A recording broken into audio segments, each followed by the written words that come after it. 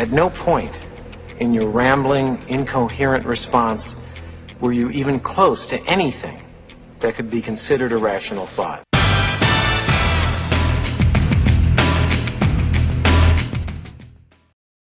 All right. Good afternoon and good morning. We have lots of rational thoughts to cover today. I've got a wonderful guest on today, man. She's a current CEO Master Chair for Vistage Worldwide, which is the world's leading CEO peer advisory board in Orange County. She's been a senior executive with companies like IBM, Xerox, Gallup, and worked with CEOs in Fortune 500 companies globally, setting strategic direction and leadership development. Our guest today is a founder of Corporate Development Consulting and Center for Applied Emotional Intelligence in Southern California. Boy, does Southern California need more emotional intelligence? She's worked with organizations globally, improving their leadership effectiveness, strategic planning, and employee productivity. She is the author of Role of Emotional Intelligence and Conflict Management in the Workplace, as well as an Amazon bestselling author. And her book is called The New Currency of Leadership. And she was the host of a live TV show on KRLA, The Work Doctor, and TV programs throughout Southern California. Welcome to our show today, the esteemed Dr. Maryam Malek. Thank you. What a build-up. How you doing, Maryam? I know. I can't live up to that, but thank you so much. Absolutely. So, listen, we've got a lot to cover today in a short period of time. We've known each other for a while, so some of the questions I may chat with you about, you're like, Doug, you know that, you know me. But that's okay because the people watching today may not. That's so fine. Xerox, Gallup, IBM, all that corporate stuff, and now all the things in your resume about emotional intelligence and leadership. What caused the transition there? Well, there was not really a transition. It was just going from large corporate America to not wanting to be there anymore. And that really was what made me write the book, was the lack of EQ in many of the larger organizations, the politics, and how it made people feel. I have never been happier in my life. And that's because I'm not working for one of those large corporations.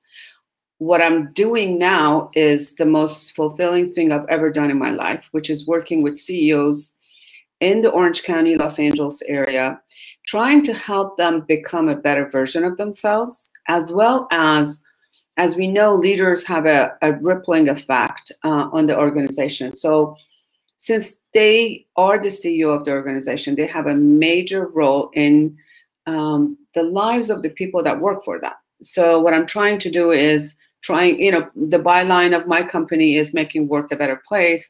And it really comes from the place of not having been happy for so long when I was working for the larger corporations.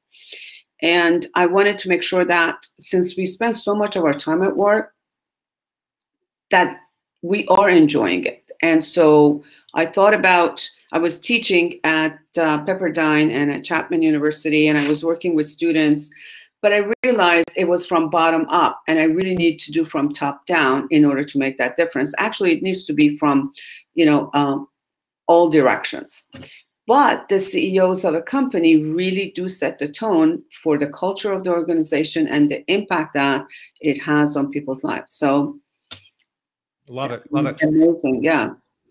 People they toss the word out, CEO corporations and whatnot, but I'm always pretty impressed with what these corporations really are in terms of employing, hundreds if not thousands of people. And these people are responsible for a lot of families, whatnot.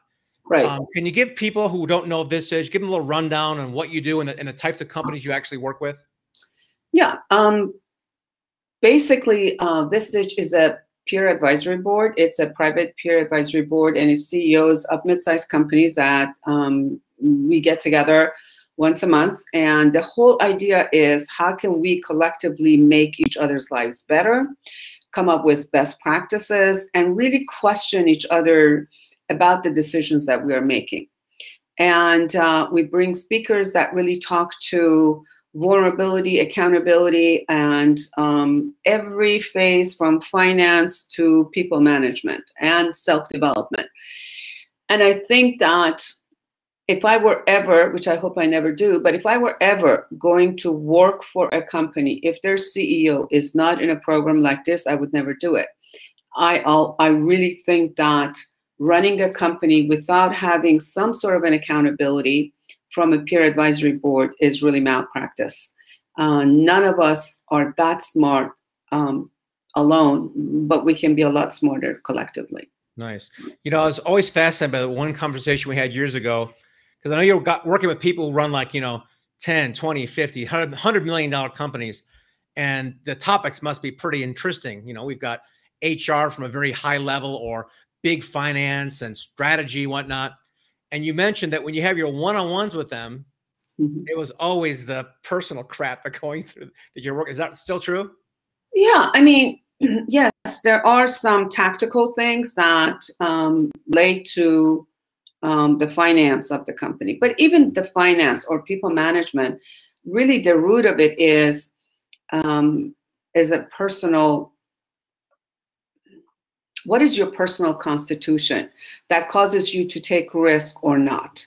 What is your personal constitution that causes you to tolerate poor performance?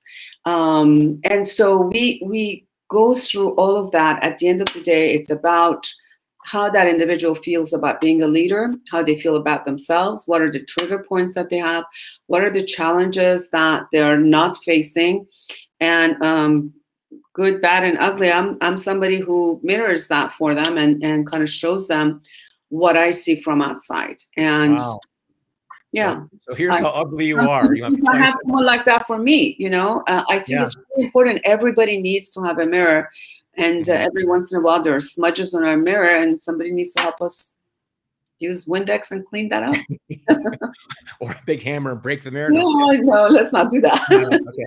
And this leads me to my big question about your book, which I had the honor to work with you on that. But can you tell us about that? I mean, where it came from and what it's about. Yes. Thank you very much for having helped me, publish that. I really, really appreciate all of your help. The book really came, again, from a couple of decades of working in organizations and recognizing some of the things that were not addressed well. And they were the soft skills that needed to be there, but they weren't. For example, communication, the culture, and motivation, and those kinds of stuff. And sometimes when you go through an MBA program, a lot of focus is on the financing and the financial well-being of an organization and the responsibilities to the shareholders. But what happens to the responsibility to the people that work there? And so that's really what I wanted to focus on. What are some of the things that leadership can do in order to have a better organization? And those are the softer things that are not financial. So yes, but the way you framed it up, however, it was unlike anything I've ever seen before, because you call it the new currency of leadership, and you outline these cultural, innovative, community things as actual currencies in a company, which might resonate more with the MBA mindset of looking at bottom line and spreadsheets, saying, well, there's also a currency of community or innovation, right? Exactly, because you can't just look at the balance sheet and that kind of stuff, because if the culture is faulty, people are not going to be as productive. They're not going to show up, so their retention isn't going to be. All of those will have an impact on the bottom line.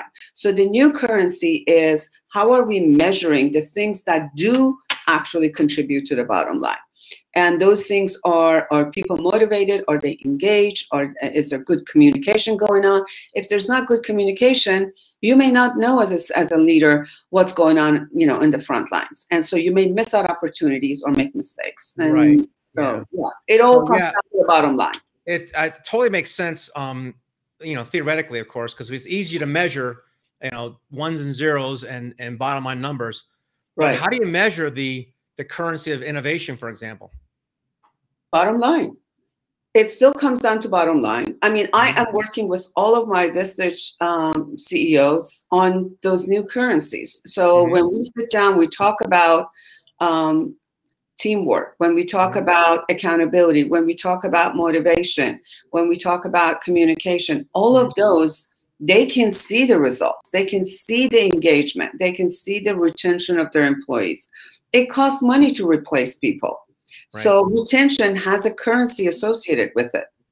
And so Yeah. when they can actually measure all of that, and actually Gallup has done a fabulous job of actually taking those such as commitment, motivation, engagement, etc., and translating it into dollars and measuring it. And so I think that is really critical. Okay, that's interesting. So I'm guessing, Gallup surveys was the first thing that comes to mind. So they're really good at that. What was out of all those currencies in your book, what's the hardest one to measure the leading indicator on? Maybe that's a better way to phrase the question. I'm not sure I understand the question. Well, there's a leading indicator and lagging indicator. Lagging indicator is, bottom line went up, easy. We did this one program with community outreach, our branding increased, and our bottom line went up 5%. That could be easily measured, I suppose. But if you got more than one thing going on, which you probably do, how do you know what it was that actually triggered the increase in the bottom line? It's a good question. I really don't know if I've gone into, I mean, mine is not as scientific. Let me prove to you. It's using the data that was available to support it. So I didn't do the research. I just did the supporting factors that contribute to it. Okay, that's great. Cool. Okay. And I understand that when you're working with your business chairs, you've got CEOs, and you also have people who are not CEOs. You still have the executive group? Yes, I actually have too many groups, but it's really good. I have the key executive group, which is people that report into the CEOs. And now I'm starting another one called, it's called Advancing Leaders. And these are the people that report into the key execs. So I am able to look at the organization from top, middle, and the bottom. And that way, sometimes you wonder if they all work for the same company, because when I'm talking to the key execs, they see the issue one way. When I talk to the CEOs, they don't see that at all. And so for me to have the visibility to the organization where I could see how the different levels may be different in respect to culture, communication, priorities, and strategy helps me work with them to help them align. And I think that's really critical. You can't just work with CEOs and think you've got it done. You've got to know what's going on in the front line. You've got to know what's going on in the middle management, and then really see where the gaps are. What about how many different? I mean, I don't know how many groups do you have right now? I have 5. 5 groups, and total number of people you're working with then is about 100. Oh my gosh! I know. It's great, though, and I know I'm working a lot, but it's almost like if I think about, okay, if I were to work less, which group would I cut? I can't. It's like giving up a child. Yeah. I have 5 beautiful babies. I don't want to give up any of them. I've gotten really close to all of my members, and I feel that there is, movement in what they're doing in their personal growth, professional growth. Right. I feel very responsible to be there for them. Yeah. Okay. So I want to hear about your problem child then. No, don't name names, but I want to know like what your biggest challenge has been recently of your members that you've helped them with. I'm not working with problem childs anymore. My life it's my job. I'm not an infirmary. I am working with people that are truly dedicated to their growth, and I work with them. I honestly don't have a problem child. The only thing, if there was anything, I would say it's sometimes at meetings it's like herding cats, and they have a lot of priorities competing for their attention when they come to the meeting. And so I've got to make it really interesting for them to stay focused. But that's it, yeah. Okay. All right. So we'll leave no problem childs because you're working with winners and leaders. That's good. Yeah. What's been the largest or most dramatic improvement you've seen with one of your members? You don't have to mention a name, but a whole story would be really cool. Okay. There was somebody that I've been working with who had severe anxieties about failure, for example, and not wanting to take risks. And what kind of company did the person represent? Where they work with? What was it? The industry, not the name, but like. Housing, let's put it that way. Housing. And what size a company was it? I'm trying to get a perspective. It's about $20 million company. Okay. And working with the CEO, we discussed what were some of the challenges that she was facing, and a lot of them came from fear. And I think most of us, we get in our own way. And I think it was being in the group, watching other people take chances that, for example, she was not comfortable taking, and recognizing, wow, it's costing me. This fear that's enveloped me all these years is costing me millions of dollars. And so working with her, we got to the root of what was going on. It took a couple years to get there. It was not as clear to her as it was to me. And so I have to be patient and make sure that I bring them along and go at their speed and maybe push them a little bit.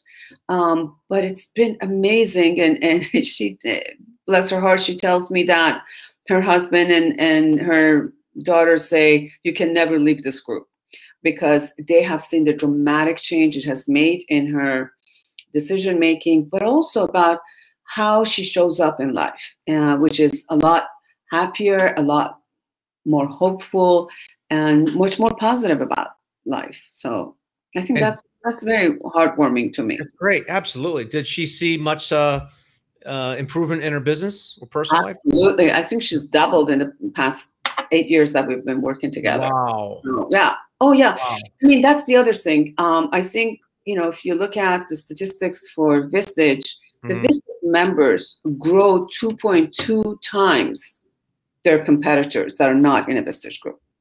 So wow. you can actually measure the difference. Yeah, that's a heck of a testimony. Okay, so have you had anybody who you just couldn't get out of their own way and just stayed flat for a while, or yeah, and and sometimes you just I tell them, hey, if you don't want to grow, maybe this is not a good use of your time and money. And sometimes they will say, yeah, maybe they'll step out, or sometimes it's a wake-up call for them to say, oh, somebody's calling me on my okay. Yes. Figure it out. Yeah. All right. That's great. The book is called New Currency of Leadership by Maryam Malek, #1 bestseller, by the way. And I'd like to ask you one closing question, Maryam. It's where are you going? What's next? You got 100 babies or 5 children, 100 grandchildren. You've been doing this for a while. You're a top Vistage chair. What's next for you? I don't know if there needs to be a next. I am so happy doing what I'm doing, and just watching people, either retire or exit their business with a lot of money is fantastic, and then filling that space with new people. I think my biggest challenge is running out of capacity. So yeah, do you have really good problem to have? Yeah, well, can you leverage that somehow, bring in a partner or anything, or not? How does that work with you guys? I'm the secret sauce, baby. That's right. Okay, that's great. Maryam Malek, best-selling author of New Currency of Leadership, and one of the top Vistage chairs, I think, in the organization. You certainly by quantity, quality, and any other measurement tool they have there, right? So thank you so much for being on the show today. I appreciate you. Loved having you ask me, and I'm very glad that I was here. Thank you so much, Doug. I really bet. My pleasure. Okay. Don't forget to subscribe. Click below here, or go to Spotify, YouTube, or iTunes. Subscribe to our show, and we look forward to seeing you next time. Thanks so much.